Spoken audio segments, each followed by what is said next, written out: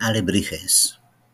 Are they half-grasped dreams that wake wide-eyed to a new day's sun? Or are they alive and thriving when they fall from the tree? Does the carver fish their colour and shape from his own interior sea?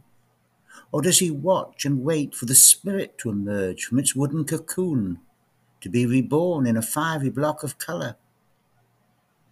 Daybreak.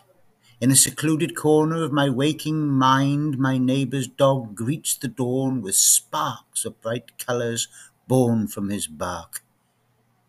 My waking dream, dark angels with butterfly bodies, their inverted wings spread over my head to keep me warm.